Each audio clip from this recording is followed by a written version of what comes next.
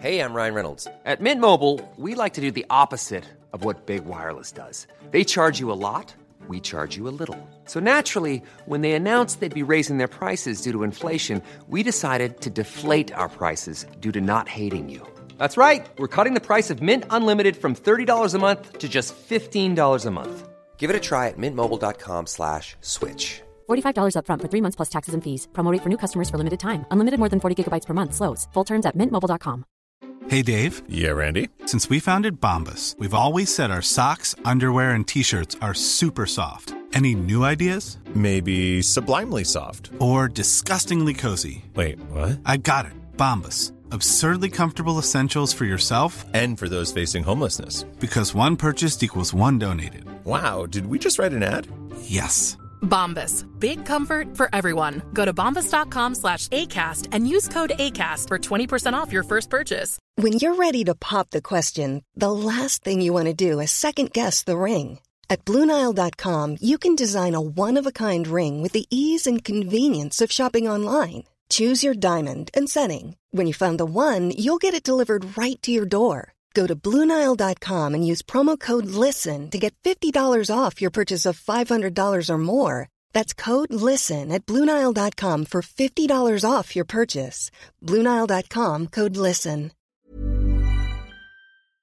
Hello and welcome to Clash of the Titles, the podcast that sees two movies with something in common go head-to-head to see which one does it better. And welcome to part 2 of this week's Clash.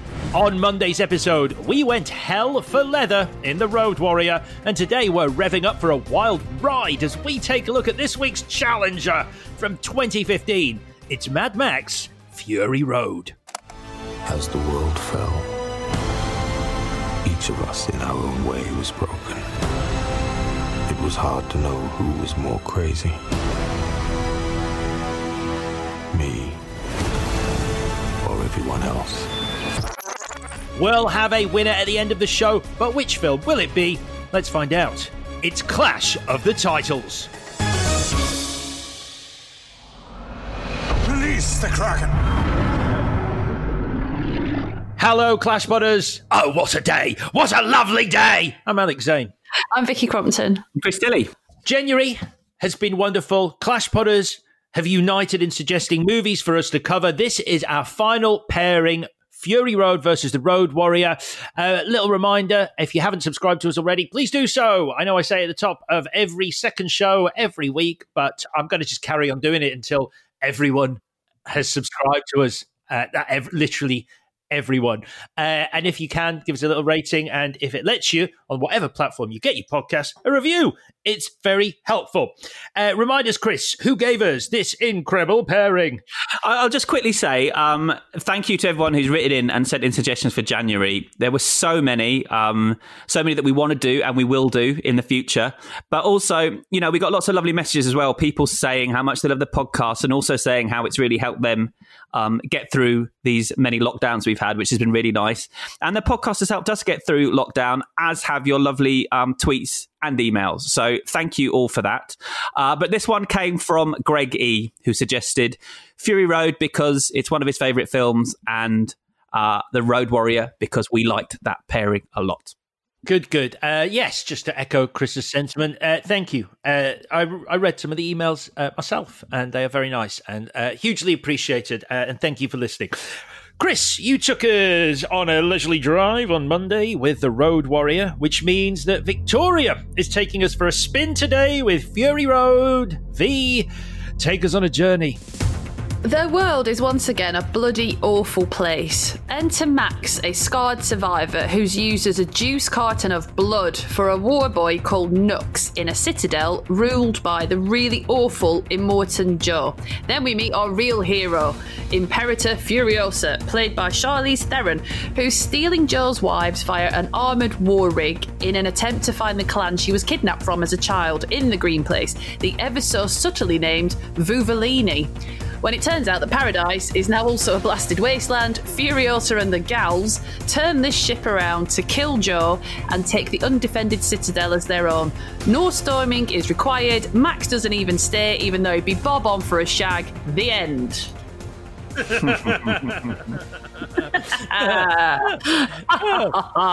Whoa! You made it sound like there was more plot than I actually remember in that film. I know. I've tried quite hard and I don't mind that there isn't, but you could just like they leave and then they go back, and that's it. Yeah. It's a weird one, isn't it? It's weird that it works. It does work. But the fact that they literally drive and then turn around and drive back and that is the movie is so strange. It is strange. And there's even a conversation where someone says we should go this way. And Max is like, no, we'll just literally go back the way we came. Oh. Doesn't Furiosa turn to him and go, but won't our viewers get bored sort of retreading the same steps? And he's like, no. Because there's going to be some guys on poles, which will entertain. Yeah. Now I've seen this one before, but I only watched it. I'm a bit, embarrassing to admit it. After it was nominated for a shitload of Oscars, because then that got my attention because I wanted to see what all the fuss was about. And now maybe if it hadn't been nominated for a shitload of Oscars, I wouldn't necessarily have sought it out, but I did. And I will say, watching it a second time, I enjoyed it more because I understood whose story it was going to be. And obviously it's called Mad Max Fury Road. So first time around, I was waiting for Max to be like, and now this is my story. And this time around, because I knew that wasn't going to quite happen, I could relax into it a little bit more and I enjoyed it. But what about you? Yeah, I kind of agree with you. I remember in the review I wrote for it after my first watch, I did say it could have been called Furious Furiosa. I took a nap after that. But yeah. Like that.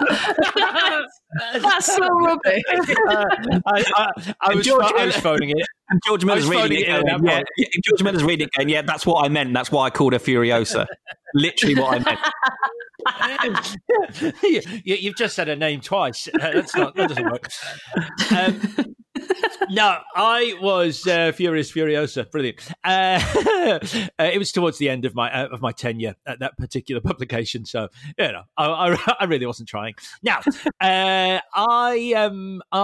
was literally obsessed with the trailer for this film. Like before it came out, it's probably the trailer I've watched most. It's had about 15 million views on YouTube. I think I'm a million of those. It's the one set to Verdi, and I just couldn't stop watching it. It's one of the greatest movie trailers ever. It's in my personal top 5 favorite movie trailers. And I just watched it and watched it and watched it. And it's one of those trailers where the action is cut to the music. And it's a work of art. So by the time I got around to watching it, I was revved up, pun intended, for this movie. And I really, really enjoyed it. And I do get what you mean. Second time watching, I liked knowing a bit more about what I was walking into. But it's never been quite as effective as it was on the big screen. I just don't think it's a movie that works nearly as well for a home viewing experience. But yeah, it actually won those Oscars, by the way. 6 Oscars it won. It was the biggest winning film at the Oscars in 2016. So yeah, it was a big deal. Didn't win Best Picture, though, that year. It went to Spotlight. And I'm sure you went to probably the same big multimedia screening that I did, Alex. Do you think maybe you did? I think so. I think on some level, some subconscious level, I knew you were in the room. Oh, I was just going to say, I just remember that screening feeling like a real event, because I'm not the biggest Mad Max fan. I'll say that now, but it did feel like a big deal. And certainly half an hour in, when it fades to black, I seem to remember there being sort of cheers and claps, which you don't often get in a UK cinema, let alone one filled with bloody journalists. So, yes, as you say, were you cheering and clapping? God, no. No, me neither. I always wonder who those people are, and do they work for the studio? Have they been brought in to cheer and clap? Because I'm like, no self-respecting UK audience member, let alone film journalist, ever cheers and claps in a screening. They're American. They bring some Americans in, and the Americans hoop and holler, and on our behalf. So yeah, that was my viewing experience, was seeing it then. But I agree with both of you, actually. I think watching it for the second time this week, I probably enjoyed it more. Although equally, I don't know if I would agree with the statement that it's Furiosa's story, because I don't think she really changes or goes on any kind of personal journey over the course of the film. Unlike Max, who for the third film in a row rediscovers his humanity. Where does he keep leaving it? He's one of cinema's great forgetful heroes. He discovered. There was something I learned in that. I forgot. Fuck it. I'm a loner again. Well, let's talk about the background to the film because there is quite a lot to get through. I'm just going to cite my references. There is a very good article in the New York Times from May 2020 by Kyle Buchanan, which tells the full story. So 5 years after it was released, he went back to talk to 20 people involved, and he talks to some, really essential people. He talks to George Miller for a start, and the cast and the production designer about what making it was like. So if anybody wants to read that, you should. But I will whip through some of the background to this film. So after doing The Road Warrior and then Mad Max Beyond the Thunderdome, Not With Dogs, Beyond number 3. Thunderdome. Yes. Sorry, did I say the? Oh, God, fuck's sake, sorry. What an unprofessional. Don't correct me for things like that. It's irritating. I just feel that seeing as you're citing an article, people are going to think that Kyle Buchanan wrote Beyond the Yeah, that's fair enough. Yeah. Kyle Buchanan would never do that. I might do that. Oh, Beyond Thunderdome. Oh, you sound ready to get in a Thunderdome right now with me. I'm not in the mood for no. You sound like Alex right he hasn't got a point in the quiz that he thought he should have. And then he tried to turn Twitter on me. Listeners, get in touch. Let us know. Don't do that. Obviously. Mob rule. Right. So anyway, he thought he would leave it alone until he thought, what if there was a Mad Max movie that was one long chase and the MacGuffin was human? And thus the idea for Fury Road was born. But this is back in 2003. So Mel Gibson was going to play Max. They were going to shoot in Namibia, and they went for it. They took the vehicles there. They were building the set pieces. They were going to go for it. Then they got a call from the studio saying, you're not doing it, and stop spending the money. So George Miller decides to do a departure of theme, Happy Feet instead. And so does this film about penguins, which is a massive smash. And so you get to 2006 and he's got enough capital and enough momentum to go back to Fury Road.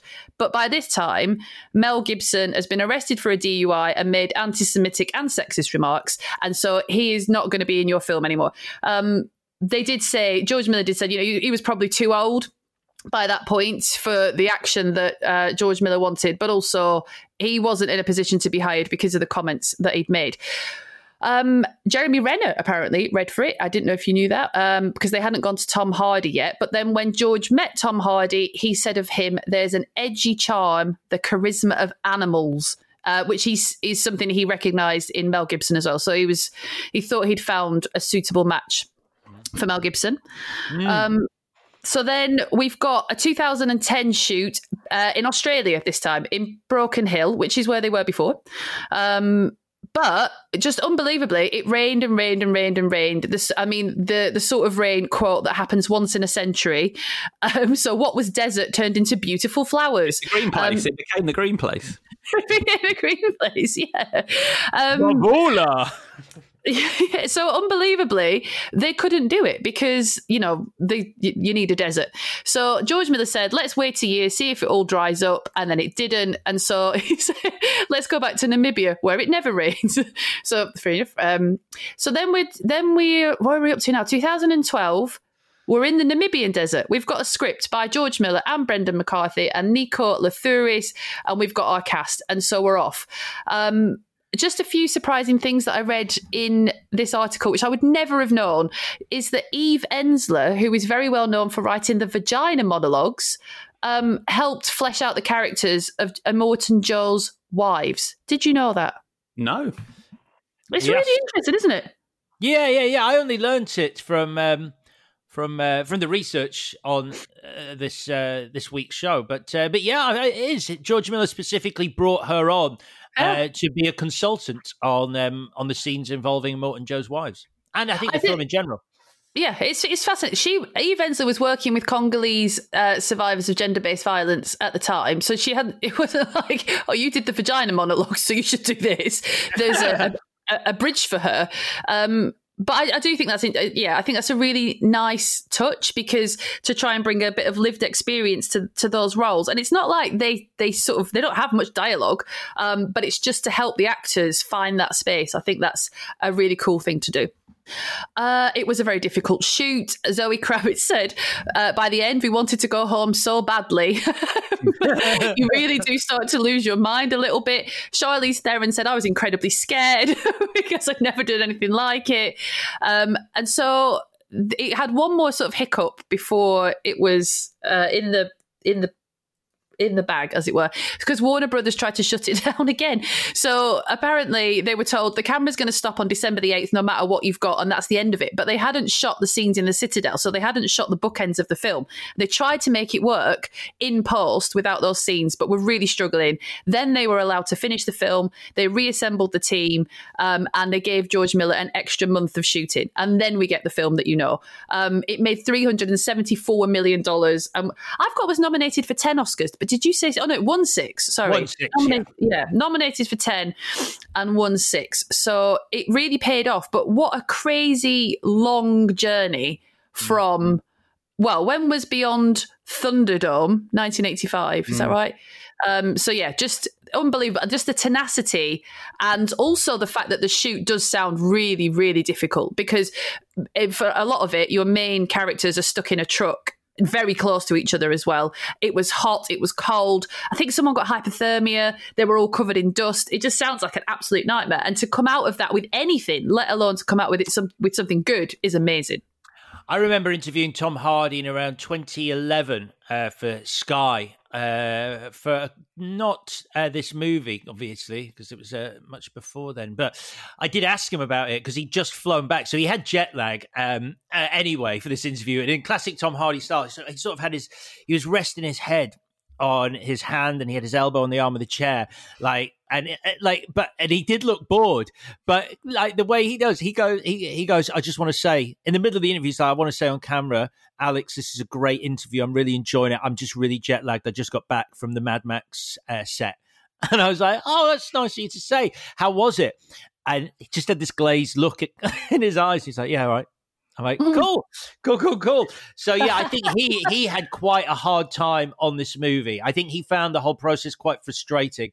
I think partly it was because the actors were given storyboards rather than a shooting script every day for what they were going to be filming, which was George Miller's approach. As a writer, Victoria, how do you feel about that? Actors being given images of what each scene would be. It blows my mind. If it was anything less than perfection, the film, I'd be like, well, I told you needed a script.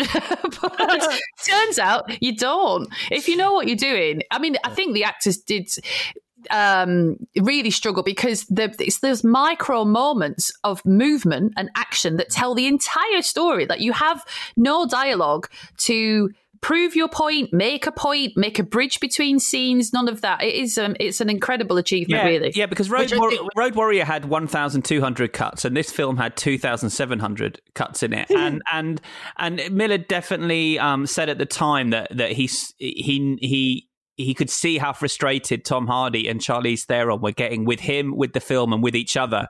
And because they largely shot it in order, he said that the first time they meet each other, in the film, they really weren't getting along with each other. And so that's kind of real. And he said the first time they're even fighting with each other, you could feel there was something there. And then the first time they sort of start sort of liking the other person, he said that was kind of happening on set at the same time as it was happening in the film. So he really put them through the ringer, and it was clearly not an enjoyable experience for either of them. But I seem to remember something about them saying in Cannes when they were doing the press conferences, they almost apologised to George Miller. It was Tom Hardy. Tom Hardy's the one who did it. He says, a journalist basically says, what's your reaction to seeing the finished film? You've just watched it with us. And he's like, it's amazing, and I wish I'd been able to understand George's what he was trying to do at the time on set, because I remember being really frustrated because I didn't know what he wanted me to do at any particular time on the set, which you can imagine being fairly frustrating for an actor.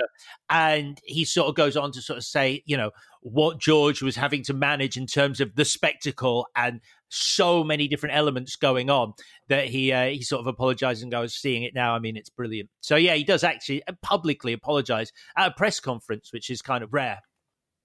Yeah.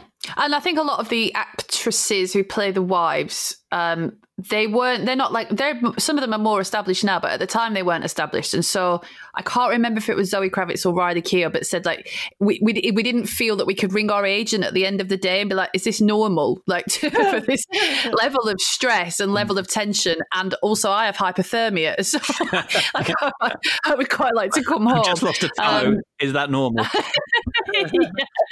Yes. Rosie Huntington-Whiteley's on fire, as I'm calling you. Is that cool? Is that okay? Well, she never acted again, did she? She didn't, no. But then she probably was like, it's much easier to be a Victoria's Secret model than freeze my ass up in the desert. As we all know. Yeah, I mean, and also I think being a Victoria's Secret model probably is quite hard, but maybe. Haven't we already had this conversation on the pod about whether fucking modelling is hard or not? I don't remember it going well for anyone last time. Maybe we should skip over whether modelling is a difficult job or not. I just don't want to be the person that makes an assumption about a world I know nothing about and be like, oh, that looks like a piece of piss. Because what do I know? Presumably they are at the very least a bit peckish. Again, I think we should just move on. I don't think even when we try and go, let's discuss modelling and and the actual challenges that being a model involves, it doesn't come out well. Let's crack on. It doesn't sound very sincere. Okay, fine.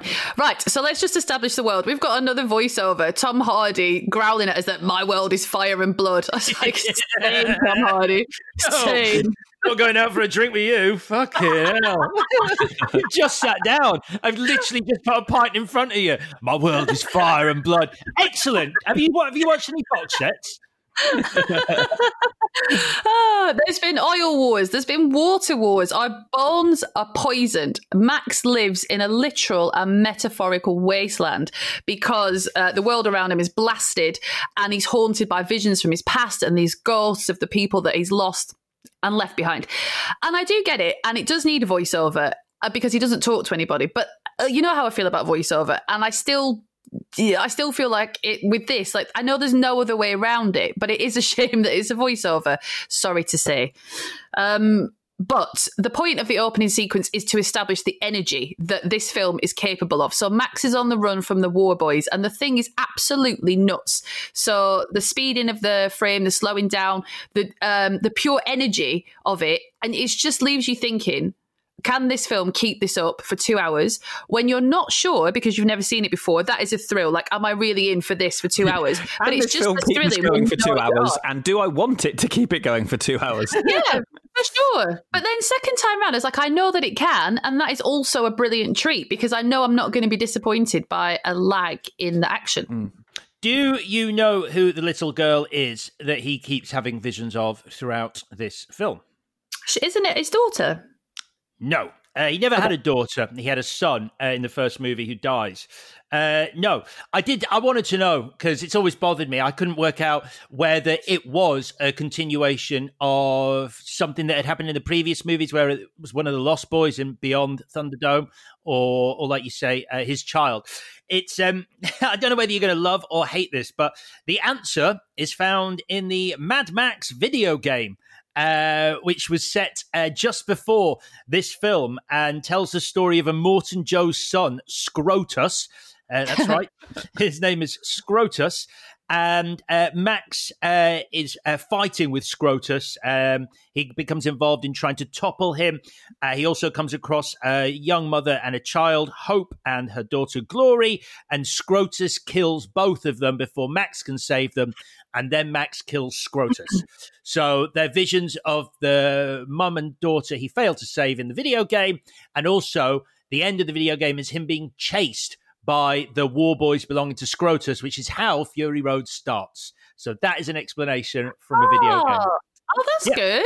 It is. It's part of the official Mad Max canon. So it is genuinely attached to this movie and the story here. Oh, I like that. I don't hate that one bit. So then we meet Immortan Joe, who is bloated and his skin is like suppurating, and he's wearing a chest plate so that the huddled masses underneath him will see him as strong and healthy. And he rules with an iron fist. What?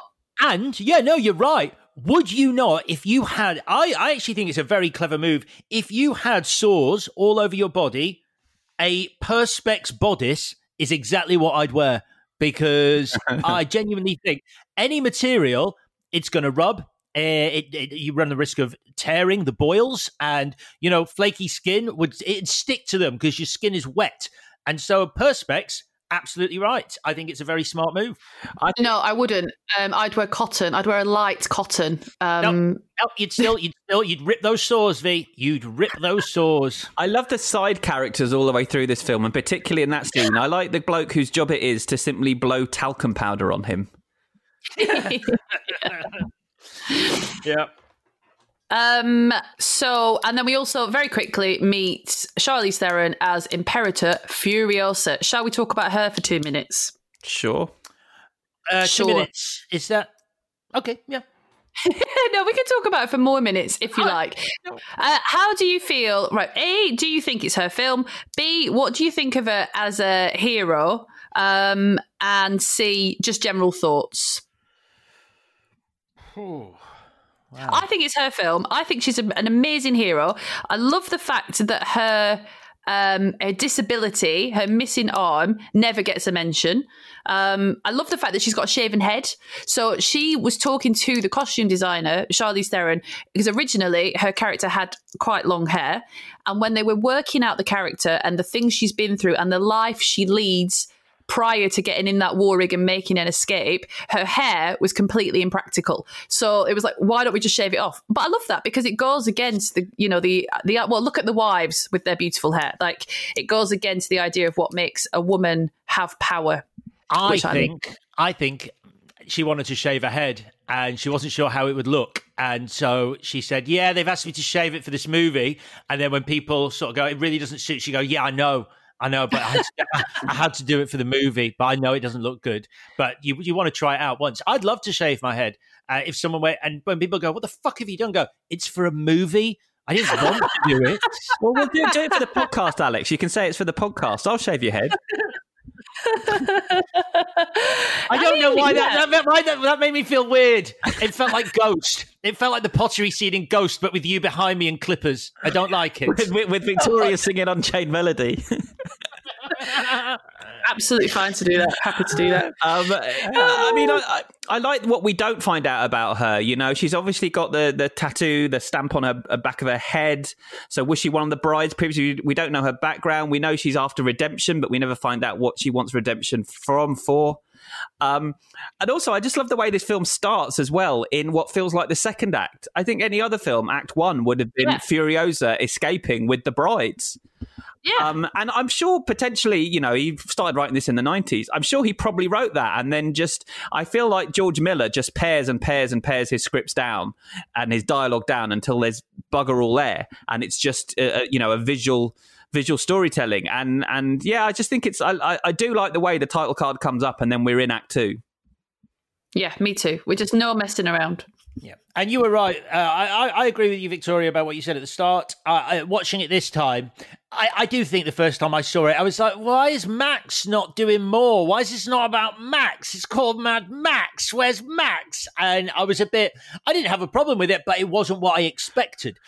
So walking into it this time, and knowing what a central part she is to the story and how much is devoted to her story and her taking the brides and her being proactive in helping them escape, I enjoyed that more. I 100% agree, and I don't think it's our fault. It's the film's fault. It's the title's fault. It's the trailers and the press stuff they do. They tell you this. Another film that did this was Inglourious Bastards, where the first time you watch that, and it's suddenly a film about this French woman rather than the Dirty Dozen, as it were, it throws you off a little bit because that's not the movie you've been sold. And so it's not the filmmaker's fault because that's the film they wanted to make. But obviously a title that says Mad Max or Inglourious Bastards, you think it's going to be their story. So I 100% agree. I think that's why the second time you're ready and waiting for it. The one thing I would ask about Furiosa though, and the brides is, she escapes with these women, but what about the pregnant women producing milk? Why don't they get saved? God. That made me feel so unsettled. They've been fast on their feet in terms of running away, but I just feel like it's a bit harsh that they get left behind. Yeah, I know what you mean. It's the pretty women that get saved. Yes. I get that. The models, as it were. They are literally models. I know what you mean. And also her relationship with the wives is like, she wants to say, why is she risking herself to have this extra cargo that Immortan Joe is definitely going to come for? Whereas she might be able to get away just her if she didn't have the wives in the truck, maybe. I feel like she was maybe once one of those wives, and that's why, because she knows what they're going through, that's why she wants to rescue them. Yeah. Yes.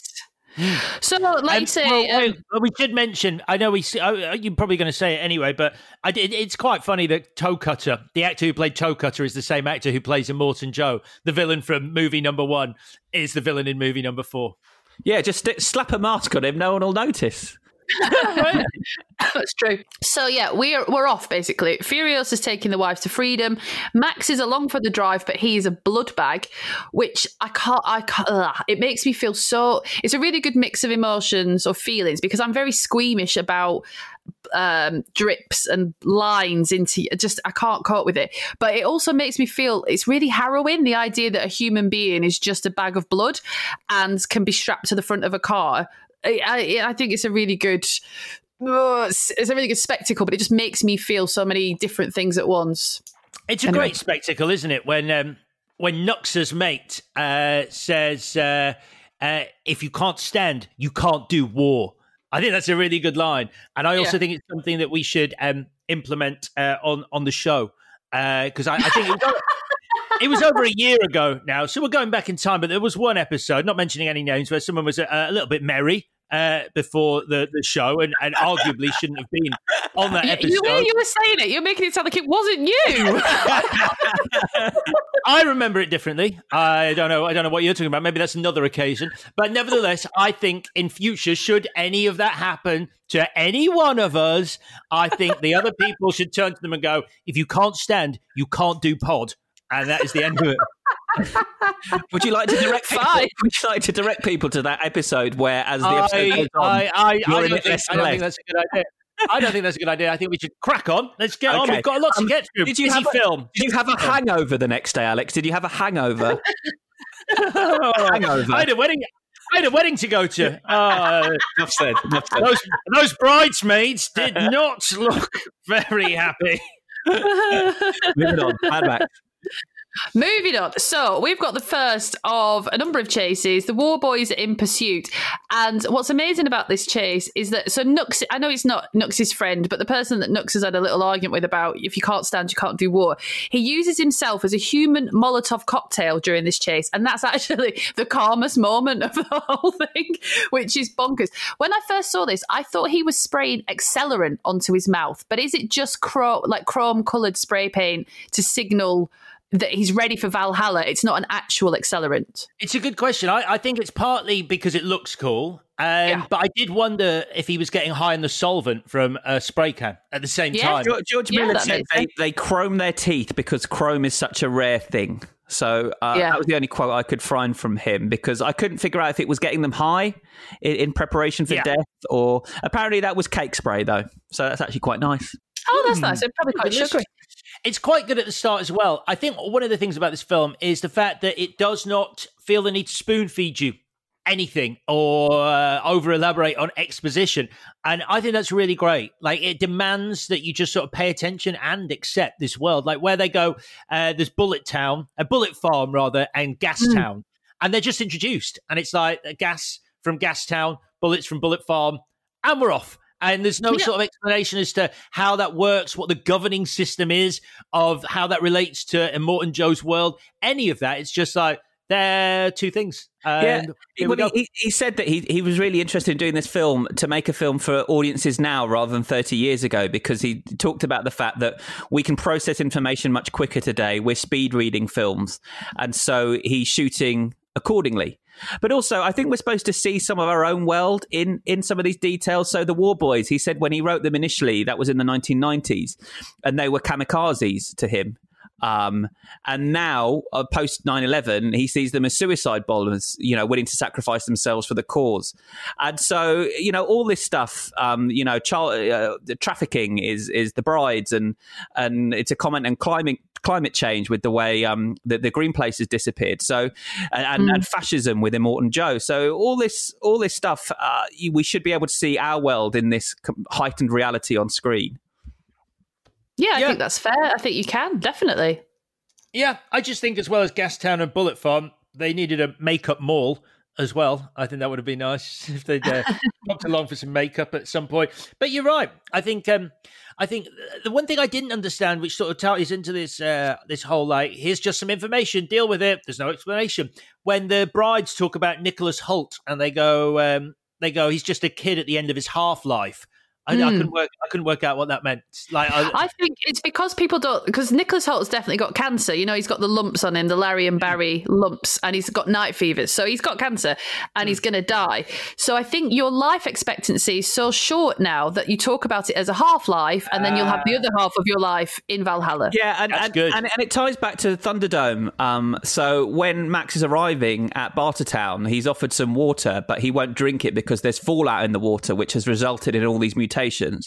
So that's where the cancers come from, which is the water, which is why Immortan Joe can enslave everyone because of the water. And so they've got half-lives, the War Boys. But if you look when Max is deemed a universal donor, it says he's a full life. So that's why he's got quality, that's interesting. Quality blood, but it's written on there. So again, all the details are there, but it just goes past so quickly that I don't think anyone could speed read fast enough to pick it all up first time. Yeah. You just mentioned Beyond Thunderdome there, and just before he did Beyond Thunderdome, Mel Gibson actually auditioned for Amadeus. You know the movie Amadeus? He auditioned for the main role of Mozart Amadeus, Mel Gibson did. Oh, here we go. I know who played that character on stage, Alex. Do you? Well, I know who played it on stage. I also know who auditioned alongside Mel Gibson to play in the film. I didn't get it either. It was Tim Curry. And that completes this week's obligatory Tim Curry reference. Carry on. Okay. Shall we just have a little chat? Oh, actually, let's have a break first. Let's have a break. Okay, we've had a break. She's a professional broadcaster. You've got to give our lovely producer Blondine enough time to put the break in. Yeah. Let's have a break. Break's done. We've finished the break. Start a break.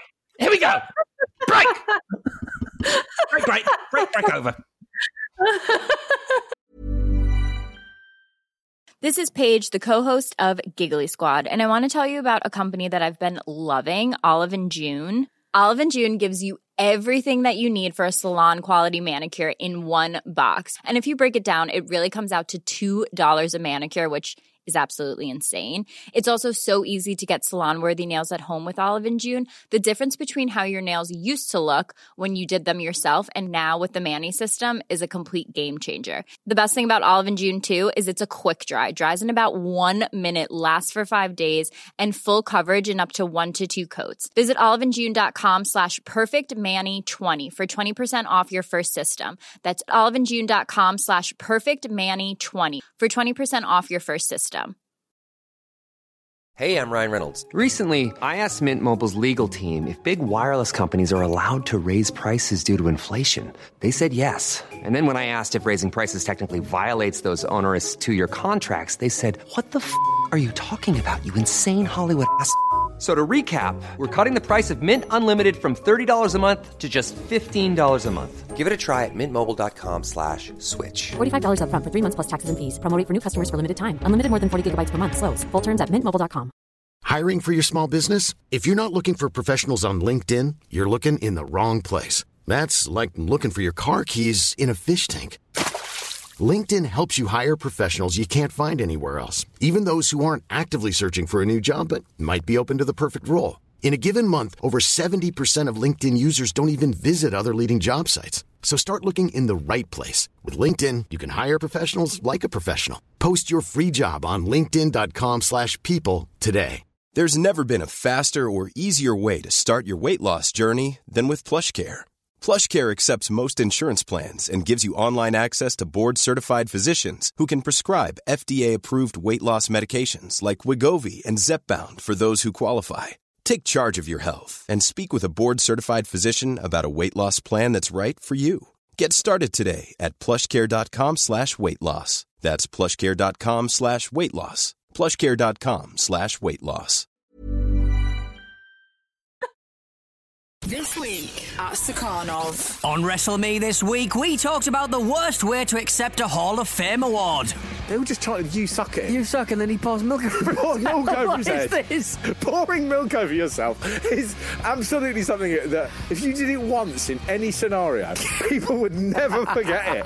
We were just having Christmas dinner and like, you know, he just poured 2 litres of milk over himself. Or if you're more in the mood for some awkward anecdotes, Alex shared his experience with the cast of Event Horizon on this week's Clash of the Titles. We meet Smitty, played by Sean Pertwee, a man who I bumped into in a bar having never interviewed and literally chewed his ear off, trapped him in a corner of a booth where he couldn't actually stand up and get away from me, and talked to him incessantly about this film. Later on in the night, his wife said to me, "Sean's outside if you want to carry on talking to him about Event Horizon." All that and more at Stakhanov. Back from our break, let's talk about Nux for a second, because he has quite a heartbreaking character journey. He has quite a lot of dialogue in comparison to the other characters, and really in comparison even to the characters in Mad Max 2. So it's interesting that you were talking about suicide bombers and kamikazes, this sort of very ideologically driven group of people, because Nicholas Holt's character sees the lie and sees through, I mean, quite quickly to be fair, but sees through the veneer of what he's been sold and does a full 360 and is sort of with the goodies towards the end. I think it creates a few issues for the Act 3 resolution, but it's still kind of fine because Nicholas Hoult is a revelation as that character, and I bought it completely. Yeah, I completely forgot that he has that turnaround in this film of 5 years later. I completely forgotten. I ended up watching it again after I watched it this time because I thought it was so beautifully played by him. It's something that George Miller's really interested in, as Alex calls them, the Lost Boys and Thunderdome, and then you've got the War Boys here, about people who are, he calls them culturally impoverished, with no books and no internet, no theatre, no radio, no music. All they have is the detritus of the past. And they refashion it into, so a steering wheel becomes a religious artifact, and they do the sign of the V8, and the engine they sacrifice their bodies on becomes sort of more than that. And so it's interesting seeing how sort of a demagogue could take advantage of that, and you know how you know that Immortan Joe can turn himself into a tyrant by brainwashing these ill-educated lads. And also, I guess what they do is they turn their acts of violence into a performance in the film, which then becomes their equivalent in the absence of TV or theatre or anything. It becomes the stories they tell. For example, when they do something incredible or they're about to do something incredible, they shout, "Witness this," as in, make sure you see this because then this will become a story. Like when the guy jumps off with the 2 exploding spears. He says, "Witness this" beforehand, so it becomes a fable. Yeah, it's amazing because it's like you know, even if there's no theatre, TV, whatever, obviously you'd always have stories, but Immortan Joe has captured their narrative framing devices so that the only stories they can tell fit with furthering his vision. Yeah. Kind of thing. And you could say that's the overarching theme of all these movies. It's not about the same bloke bloody losing and finding his humanity over and over again, but it's the creation of myth and legend. And even if the first film doesn't have it as much, I mean, literally from the opening shots of Mad Max, you're hearing about him and hearing people talk about him before you see him. You just get glimpses of his you know, his leather boots and his gun and stuff. And so right from the opening scenes of the first film, he was this is what George Miller was examining: is how we create myth and legend in culture. And he's done it. Each film is basically, it's a story around a campfire. It's kind of like retelling each movie as in what this guy did. Yeah. Yeah. So back to the plot. After this just unbelievable sandstorm that the convoy goes through, which is at once it's monochrome with these flashes of electricity, and then it's pulsing and it's red and pink and it looks like the inside of a body. So here's a question. Here's a question. Why the hell did George Miller do that black and white or black and chrome version of this? He released Fury Road without any colour in it. When you spent all this time on the reds and the orange and the yellows of scenes like this, it doesn't make any sense to me why he'd bother doing that. Because he actually wanted to shoot. Originally, he wanted Fury Road to be shot in black and white. He wanted to shoot the whole thing in black and white. He didn't want to make a colour version. And the studio wouldn't let him because they said it would put off blockbuster audiences, probably correctly. And so he then went the other way entirely and demanded that every scene in the film had to be littered with as much colour and be as bright as possible. But did he say why he wanted to shoot it in black and white? Because this is what I don't understand. When Bong Joon-ho did Parasite, he did the black and white version of that. He didn't lie or pretend anything other than the truth. He just said, I wondered what it would look like in black and white. The film wasn't supposed to be in black and white at any point. But I don't understand what the logic was here. I think it's because it makes things look cool. Right. That is it. Yeah. I don't know if you've ever had a photograph of yourself taken in black and white, but you will look better than you do in colour. No, 100% agree. But I think this film would look less cool. I think it does look less cool in black and white. But yeah, I agree with you, Chris. There's the scene early on when they first launch the flares as they're gaining on the war rig, and Morton Joe and his gang, and the flares. I get goosebumps when those flares explode in the sky because it's so beautiful. I genuinely, my notes for this film have "it's so beautiful" written over and over and over again. At one point, I felt a little bit like Jodie Foster in Contact, going, "No words, no words." I'm ready to go. Okay to go. Where are we up to? Okay, so Max is recruited by Furiosa into sort of joining their mission, which is to get to the Green Place. And after an amazing chase, we lose one of the pregnant wife, Angharad, and she's presumed dead. And this is to show... it's to do a lot of things, but it shows that Max is kind of warming up a bit because Angharad nearly dies and she's on the side of the rig and he sort of looks at her like, I hope you're all right. And then just as he's done that look, she just gets swept under the wheels of the oncoming vehicle and the classic sort of, we're going to leave her behind because we've got a bigger mission. And he has no problem with that. When they introduced the brides, when the brides are first introduced is quite a good scene. When Max sort of opens his eyes and then he rounds the corner of the war rig and they're just spraying each other with the hose. Now, I know you find movies where women have fun by spraying each other an issue, Victoria. I think in this instance, it's different because they are cleaning each other off. That sounded weird. Don't know why you're making me horny, Alex. Oh my God. How hard are they cleaning each other off? Okay. Now, my point is a valid one, though, because it does make you realise that they have led, whether they want to escape or not. Well, they do want to escape, but they've led quite a sheltered life because of how wasteful they're being of the water. They've got no idea what it's like out on the wasteland. And I also do like the chastity belt with teeth, even if it reminds me a lot of Robin Hood Men in Tights. It's 5 wives here as well, but originally it was 7, and that's because George Miller was going back to these old Aboriginal legends and myths that traditionally involved 7 wives, but he had to narrow it down to 5 because he couldn't fit that many in the cabin of the rig. And when he was asked if this was ever just going to be a Max story and how Furiosa came into it, and he said it was always a woman rescuing the wives, because if it had been Max, it became a story about one man stealing another man's wives, which is a very different tale. Oh, yeah. Yeah, I'm totally on board. Like the fact that it's a woman rescuing women, you're allowed to have, for me, you can have vulnerable women and strong women, and that's fine. But if you've got vulnerable women being rescued by a strong man, it's just a very different story. And it's not that I don't enjoy that story, but I'd like to see something a bit different, which is a very strong woman helping out her peers kind of thing. So the baby, the baby is cut out of Angharad, and another month, and it would have been a nearly viable human, but the baby doesn't make it, and neither does she. Yeah. Yeah. Nope, she don't make it.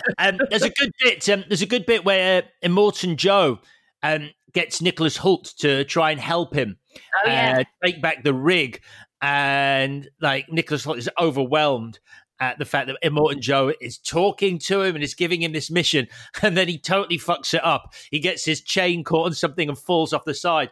And Immortan Joe uses a burn that is something I really feel should be brought into the real world, and everyone should say it. When someone does something less than impressive, you should do what Immortan Joe does, which should just go, mediocre.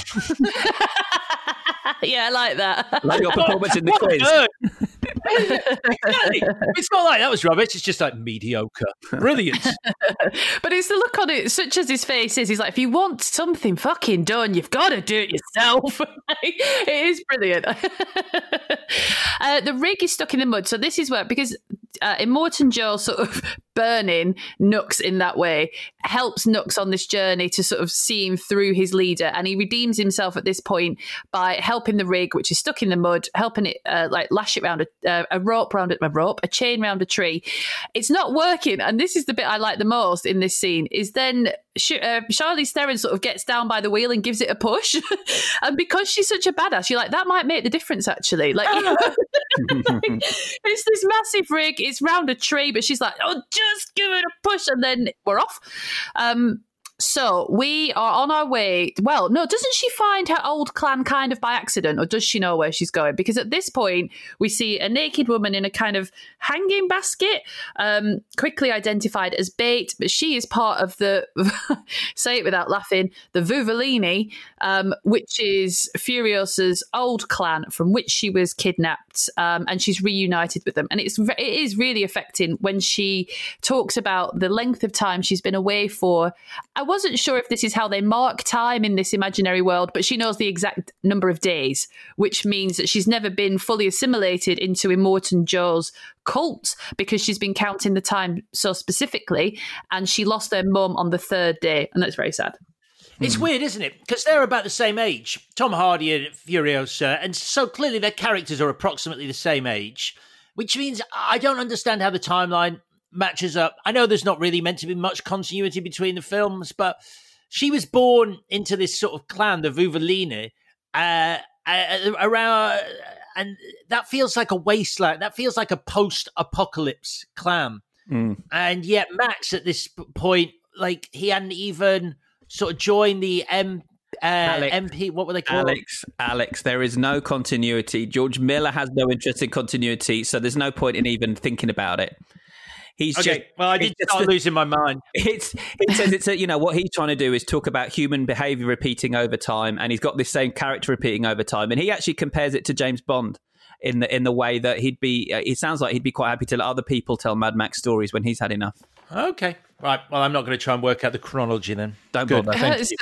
So anyway, the green place is this blasted wasteland. Furiosa has this howl of pain in the desert, and all Max can do is look on because this isn't his story. But the film is named after him, so he's going to come up with the plan, which is we're going to turn around and we're going to go back the way we came, because if there's only salt in front of us and the green place is this wasteland behind us, we're going to go back to the Citadel, which is now undefended, and we're going to take it. And I think someone at some point says it'll be quite easy, which is good. Do you think when she says we're going to drive across the salt plains in that direction, and he goes, you can drive hundreds of miles, 100 days in that direction, you won't find anything? Is that because that was the sea, basically? They're driving on the seabed. Do you think that? Oh, wow. I never thought that. I did. It works. I was a bit like, well, why, how do you know? Because have you done it? But if you've done it, I buy that you've done it because you're this unknowable character and you could have been wandering around all over the place. It's a very clever moment, though, earlier on where she is directing the war rig into the mountain canyon and he goes, don't go that way. So he clearly knows the landscape and he knows where he is at that point and tells them to avoid the mountain pass because he knows there's a gang on motorbikes in there. Yeah, that's true. So you are led to believe he is a very worldly man. Yeah. And everyone's really excited about the plan. The brides are excited about it. The older ladies, the vulvalini. How am I saying that? I've all I've written is vulva, which is not right, is it? Vuvuzela is how you say it. I love the vuvuzela. Oh, that takes me back. No one loved the vuvuzela. I honestly did. I got really into it. I really did. I missed it when it was over with. I did. Just that. It was such an annoying noise, but very evocative. Blah, blah, blah. Anyway, so we are on our way back. We've got another incredible chase sequence. It's slightly repetitive, but it is livened up this time because we've got older ladies getting stuck in and the polecats, which have been mentioned earlier in the film and hinted at in Mad Max 2, but now they're finally used to full effect. So sort of Max at one point, he just keeps getting like plucked off vehicles and thrown all over the place. And it is quite hard to watch because it's quite dazzling and there's so much going on, but obviously it is incredible. No words. No words. No words. Yeah, there's a bit where Tom Hardy's head, you always sort of go, I wonder how they did that. And did they do it for real? And is that the actor? Is that a stuntman? That looks very real. There's a bit where Tom Hardy's suspended from the war rig and his head is very close to the ground and they're traveling along. And that's really him. He's there. Yeah, he's there. He's got wires attaching him to the actual war rig to make sure he doesn't hit the ground. But Tom Hardy's son came to set and voiced some concerns about how thin the wires were that were keeping his dad's head from touching the ground. And he asked George Miller what might happen if the wires snapped. And George Miller said, I suppose he'll go under the wheels. What? Oh, my God. He didn't say that. He's a nice man. I imagine he was joking, but he did say it. Wow. Oh, okay. I mean, Tom Hardy looks terrified when his head is nearly being cheese grated over the desert floor. I just assumed that was not him and it wasn't happening for real, but I think I was just protecting myself because it's too scary really otherwise. So anyway, best bit of this obviously is Furiosa is on the side of Immortan Joe's cab and she rips his face off to death. It still makes me flinch. What a great death. It's so awful. Yeah, it's brilliant. And it's also using something I guess he's sort of privileged. Like if he wasn't Immortan Joe, he would be dead because of whatever issue he has with his lungs. But because he's privileged, he's had this thing built to keep him alive. And it's the thing that it's his sign of privilege that is the thing that ultimately undoes him. Yeah. And also she says, she growls it out, but she says, remember me, which is a really interesting thing to throw in at this late stage. Because she's such a trusted imperator, you think they may have had a personal relationship. And then we're piecing these things together that maybe she was one of the wives and maybe she was a sex slave and maybe she forced pregnancies and all of this. But she assumes he wouldn't even remember her, even if that was the case. And that is super dark. Yeah. So still, I mean, he's name-checked her earlier on in the film, so he clearly does know exactly who she is. So her saying, remember me, it's like, well, yeah, I remember when I said, Imperator Furiosa's driving the war ring. That's true, actually. Obviously, I know who you are. You're Imperator Furiosa. Yeah, I really trust you, yeah. Hands off my mask, that'll hurt. Yeah, I thought, I don't know whether she was... I sort of read it differently. It doesn't really work how I read it, but I don't think the way you said it works either because he obviously remembers who she is. But I sort of read it like the idea that wherever he's going, whether it's to hell or Valhalla or whatever, just remember it was me that killed you. I thought as well. Okay. Oh, okay. Not like when you say, "Oh, remember me to your mum and dad." You know when someone's going to say, "Remember me?" Not like that. It's more like "Remember me." Yeah, it's more "remember me" rather than "remember me." Hello. Hiya. Furious Furiosa here. Circa Alex Zane 2060. Anyway, so Nux dies at this point. With the music and Nux's death, which is a heroic death, it started to feel, maybe it had always felt like this, but a lot like a war film. Like the music behind his sacrifice. Very well, he is a war boy. swelling. He is a war boy, so He is a war boy, to be fair to him. Furiosa is in a bad way, so Max acts as a blood bag, which is cool, but also a bit like, is that all you can do kind of thing? Like, that's how you save someone's life. But he then gives her this little morsel, which is he tells her his real name, having been referred to by her as Fool earlier on and seeming a bit reluctant to tell her his name. And I love that as a payoff, and it's fine as a thing. But I was sort of hoping for something a bit juicier than his name, given that I already know his name. And so maybe there was a secret that we could have found out at that same time that would have buttoned it for me. Yep. Yeah. I'm your brother, perhaps. Remember me? Wait, do you mean remember me or remember me? What? Say it, Max. It is Max, right? Max, say it again. So we get back to the Citadel. Now, this is my one, thing where it's like, I love it, and I love the fact that Furiosa claims the Citadel, but I do think it's a shame that there was no last fight, and that there probably wasn't time and there probably wasn't the money, but they walk into the Citadel and Max throws Immortan Joe's body, or reveals it, pulls off the sheet and shows everyone the body. So the War Boys are inculcated in Immortan Joe culture as exemplified by Nux.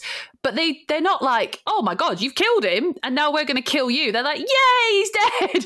And that's also fine. They call them war pups, don't they? They said there's just the pups left. So they're not sort of fully indoctrinated war boys. They're just young kids who look like war boys in the making. But then you're saying that every single person in that crowd, those emaciated, huddled masses, every single person hates Immortan Joe and is waiting for him to die. And if you've been indoctrinated, I don't think that's how you would feel. I expected there to be one more fight. So you've got a kind of a fake ending when they walk into the Citadel and there is just a battle to be done before she gets to claim it for herself. But I totally get why there wasn't. I mean, given the fact that it took however many years to even get this far, there probably wasn't time. And maybe no one thought it was necessary, but... You know how much I love action. I think another fight at this point would have broken me. I was ready for it to end when it ended. Yeah. I think any more fighting, I'd have been like, oh, for fuck's sake, come on. I do have one more little fact, which is about a prequel called Furious. It's actually called Furious Furiosa. So, Alex, I think you might need to talk to George Miller about that. Wonderful name. What a name. That's incredible. I know, it just really tells you everything about her, I think. Furious Furiosa. Furious Furiosa. So it's in advanced development. Remember me? Question mark? Charlize Theron probably isn't going to be in it because George Miller has talked about using the CG de-aging technique and really loving what they've done on The Irishman, but not feeling that it's quite there yet for him. So it won't be her, which is a bit of a shame. It's Anya Taylor-Joy. Is it? Yeah, she auditioned over Zoom during lockdown and got the part. No way. No way. That's amazing. Yeah, the Queen's Gambit. If you don't know who that name is, she was recently in the Queen's Gambit. Yeah, she's good. I think she's a great choice. I think she was. Yeah, good for her. Amazing. Yeah. Chris Hemsworth is also in it, along with Yahya Abdul-Mateen II, who we obviously talked about on that really weird pairing of Waterworld and Aquaman. Oh, the Fishman pairing. Terrific. Fishman, yeah. Now that's it. That's really all I have. Would you like to do the bits? Do you have any more? No, let's do it. Okay. Chris, what was your best scene? Oh, God, I don't know. You know what? I'm going to say the chase through the caves at the start, because I feel like we know that George Miller can do cars, but it was really lovely to see a foot chase for a change in one of his films. And I kind of would have liked maybe to see it mixed up a little more throughout the film rather than just the car thing, because we've seen the car thing before. So, yeah, I like that just because it was quite refreshing. And also, it was just so kinetic and exciting. I love that scene. And the fight scene that he does between Furiosa and and Max by the war rig when they first meet is also a really well done fight scene. Yep. Yeah, agreed. What's your best scene, Alex? It's the very first attack on the war rig by the first gang that they meet before Immortan Joe's caught up with them, who drive the spiky cars and basically look like Tusken Raiders from Star Wars. The cars that ate Paris. They're the cars that ate Paris as well. Do you know that Peter Weir film with spiky cars in it from one of the early Ozploitation films? It's obviously an homage to that, the spiky cars, which is very cool. Yeah, I just think for me, I love it when the polecats turn up later, but it's this first car chase where you first see how amazing and what a spectacle and how goddamn beautiful and the action is going to be, and also seeing like what he's done before in like the Road Warrior and how he's upgraded it for this. It's just incredible, and you like. I think it's also before. And I do love this film from start to finish, but action fatigue does set in this movie. By the end, I'm a bit like, all right, I'm a bit worn out by all the action. And this is the first time you see the car-based action in the film, so it's still really exciting at this point. Yeah, agreed. My is also the same as Chris's, like almost word for word. The opening scene, the chase through the caves, because it establishes where you get your footing with what's about to happen, and that sort of that excitement of like, this is what I'm going to be living through for the next 2 hours is makes it amazing. Most valuable whatever, Alex. I'm going with Tom Hardy, and I genuinely think he is a phenomenal actor. I think he is genuinely, and I do mean this genuinely, one of the most exciting actors working today, because he does a thing where he'll take a role that he's given and approach it in such a unique way and portray a character unlike anything that you'd expect from the kind of character that he's playing. And I think in all his films, like Inception, Lawless, like The Drop, The Revenant, he just does make strange character choices in how they come across on screen, and I think it's really, really exciting. Do you think he's him. a better Max than Mel Gibson? I think he's the right Max for now, for sure. I think that sounds like a politician's answer. It really does. It really does. I think he's the right Max for now. I don't think you can judge them really, because I think what Mel Gibson is the driving force behind the Mad Max movies he's in, and Tom Hardy isn't in this. I think where we're on different sides of the fence, whether it's Furiosa's story or Max's story. I know you think it's Furiosa's story, but I just think he's given less to do here as Max than Mel Gibson was when he was Max. So I don't think they're really entirely comparable. Also, Alex, it is all right to say that you're scared of him and you don't want him to fall out with you next time you see him. That's fine. He's quite an imposing person, I imagine. Which one? That's cool. Which one? Yeah, fair enough. I was thinking of Tom Hardy, but do let me know if you interview Mel Gibson, because I've got a few comments. I did interview Mel Gibson for Daddy's Home 2. Oh my God. Yeah. Of the two, Tom Hardy, Mel Gibson. Mel Gibson's scarier. Unless I think I've told you this before, unless you're interviewing him on the set of Bronson when he stayed in character. Yeah. I mean, you see, that's such a Tom Hardy thing to do as well. And I think sometimes, I think he's quite an imposing presence on a film set in terms of his belief in how he should play a role. And I do think sometimes it doesn't work. I think you watch a film like Legend, and he's fucking brilliant in Legend, but I think the rest of the film suffers because of how big his performance is. And I think it maybe just shows up like a film that can't keep up with his performance sometimes. But I find him so exciting to watch. Yeah, me too. What's yours, Chris? I mentioned getting the different Brian May to score the previous film. I got a quote from George Miller in 1985. He said, "I've never been able to figure out how to fit rock and roll music into a Mad Max film. I can't believe we haven't mentioned him already, but the Doof Warrior is my MVW. He's the man with the guitar on the front of a rig, and he is going for it with fire coming out of his guitar and rock music. And so I'm really pleased that George Miller figured out a way to fit rock and roll music into a Mad Max film. I'm just surprised it was this way." And it was the guy. I think he's like a visual artist or something. The Australian guy who plays the guitar in it. He was actually controlling the fire that came out of his guitar himself with the whammy bar. So he'd hit the whammy bar. And fire would come out of the end of his guitar, which is amazing, except that it would make every time you used a whammy bar after that really disappointing. Like, you just use it for a whammy bar, like, wah, wah, wah. You're like, fucking fire. I imagine he lives at Burning Man as well. His name's Iota. His name is Iota. That's awesome. Mine is, to quote the journalist Chris Tilley from episode 1, I'm a big fan of your choices, but someone should say George Miller. So I'm going to say George Miller for just hanging on in there, and also not fucking up his own vision when you've got like unbelievable amounts of money being thrown at you compared to where you started, but also to hang on in there for all those years and all those setbacks, and to stick to your vision and pull it off. And God, like, you know, I'm sure a lot of the cast felt that their lives may be in danger at some point because it's just bananas. But he pulled it off. Everyone was safe. It's a job well done. That is the same as going, it was a great shoot. No one died. No one died. That was your day. No one died. Is it any good? Did you not just hear me? No one died. No one died. And it's finished. So, it's finished and no one died. So then the rest... Congratulations, George. Another fantastic shoot. No one died.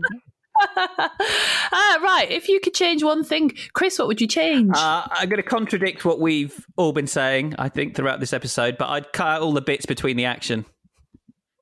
Oh. And who knows, maybe that's what he will end up doing. He does seem to be, paring down the form of these films. So I think we will maybe just get a 2-hour action sequence before he's done with this. And you, Alex? I would like to have seen the character of the Gyro Captain return, as he did in Beyond Thunderdome from The Road Warrior. I think he should be in this. Not just because I like the character, and I don't necessarily think Bruce Spence would play him, seeing as obviously Max has been recast in this as well. But I do think he adds a lightness to the proceedings that I do think is missing from this film. Just a little bit more humour. And if I could throw my hat in with one actor who should have played him, I'm going with Rhys Ifans. I think it looks exactly like him. Well, you're wrong. That's nothing to do with it. It's about his talent. It's Mackenzie Crook. But but that's something I actually had on my list of changes. Is Alex that because he plays someone who flies in both 2 and 3, and the power of flight is so important in both those films. It's disappeared from this one. Where has that gone in part 4? And that's maybe he'll introduce it in the Furiosa movie. But it was just interesting that we lost that from this one. Yeah. Which I think adds an element to the action as well. Like, not just like in terms of the story and the world and how there is one flying vehicle, but visually it's great to have something flying alongside a chase sequence. So, yeah, I agree. My change, and this is dark as you like, but I want to believe that Immortan Joe is the worst of the worst and has complete disregard for most human life, but especially the lives of the women that he's using as baby machines. So when Angharad goes under the wheels of the car, and in the film that we see, he holds her body and he's like, no! I think he should have someone cut the baby out of her at that moment on the side of the road, because she's absolutely useless to him because he thinks she's dead. So why is he keeping her body? Because he wants the baby. And so he shouldn't. I know. And as the knife hits her belly, she opens her eyes and screams and then dies. Possibly. I mean, yeah. You wanted it dark. You wanted it dark. That's dark. Yeah, sorry. I shouldn't shame you for going. Let's go there. Down that road. I'll take it. I'll take it and run with it. Yeah. Yeah, I know. I couldn't believe I was thinking that. But I was like, that's absolutely what should have happened. So that's it. We're done. All right, lovely. That was Fury Road. It went up against Mad Max 2, The Road Warrior. Oh, it's going to win. It's time for the verdict. You want answers? I think I'm entitled. You want answers? I want the truth! So, does anyone particularly want to go first? Shall I go first? Go first, Alex. Go on. Yeah. Well, thanks for that vote of confidence. Okay. So both are great films, in my opinion. The spectacle of Fury Road makes me weep tears of joy. I love Tom Hardy's take as Max, and I genuinely do think the action is it's art. It's a beauty rarely seen done on screen. Practically. The Road Warrior is a film that blew my mind as a kid, and it's a vision of the future and its production design that's had this massive impact on subsequent movies and video games and everything.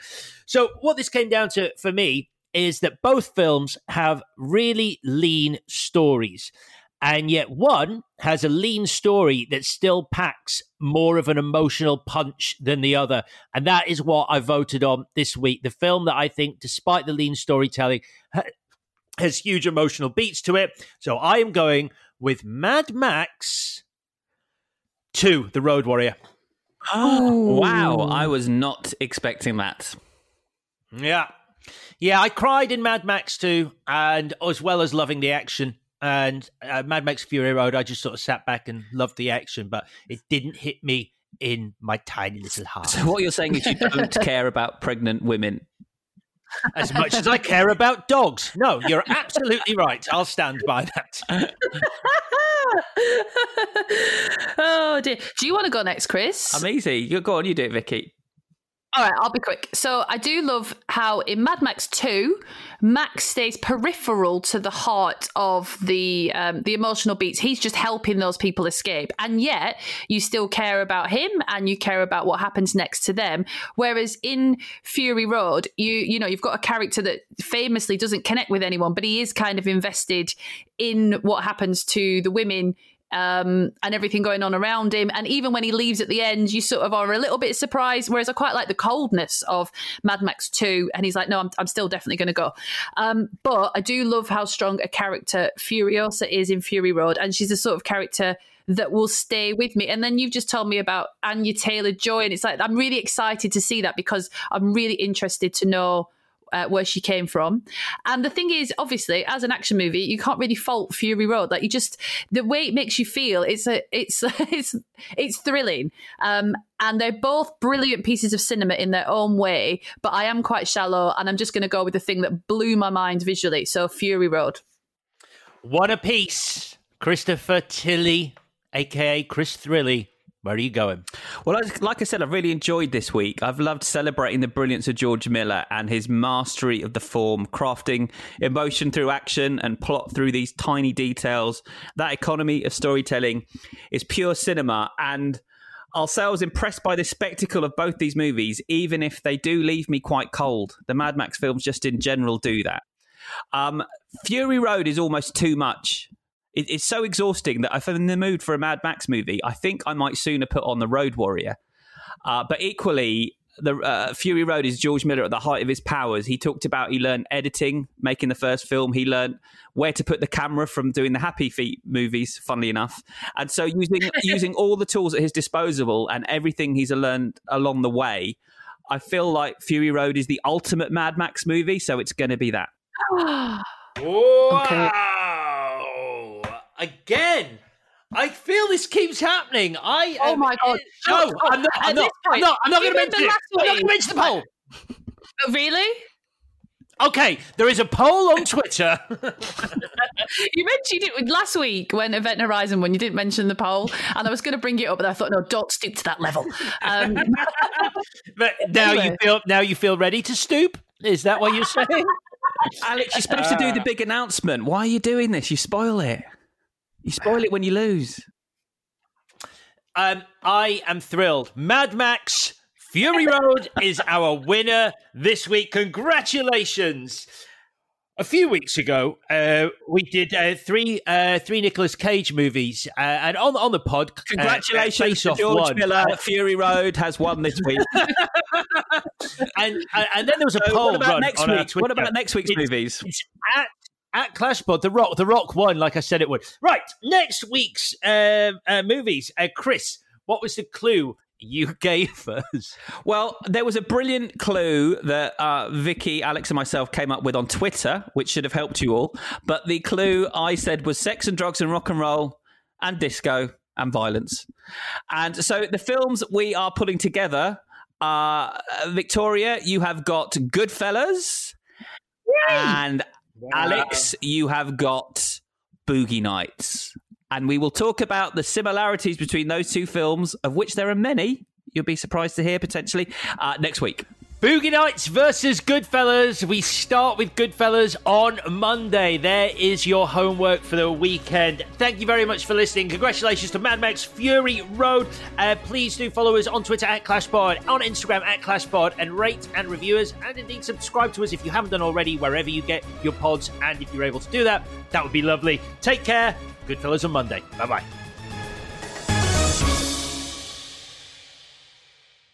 This was a Stakhanov production and part of the Acast Creative Network.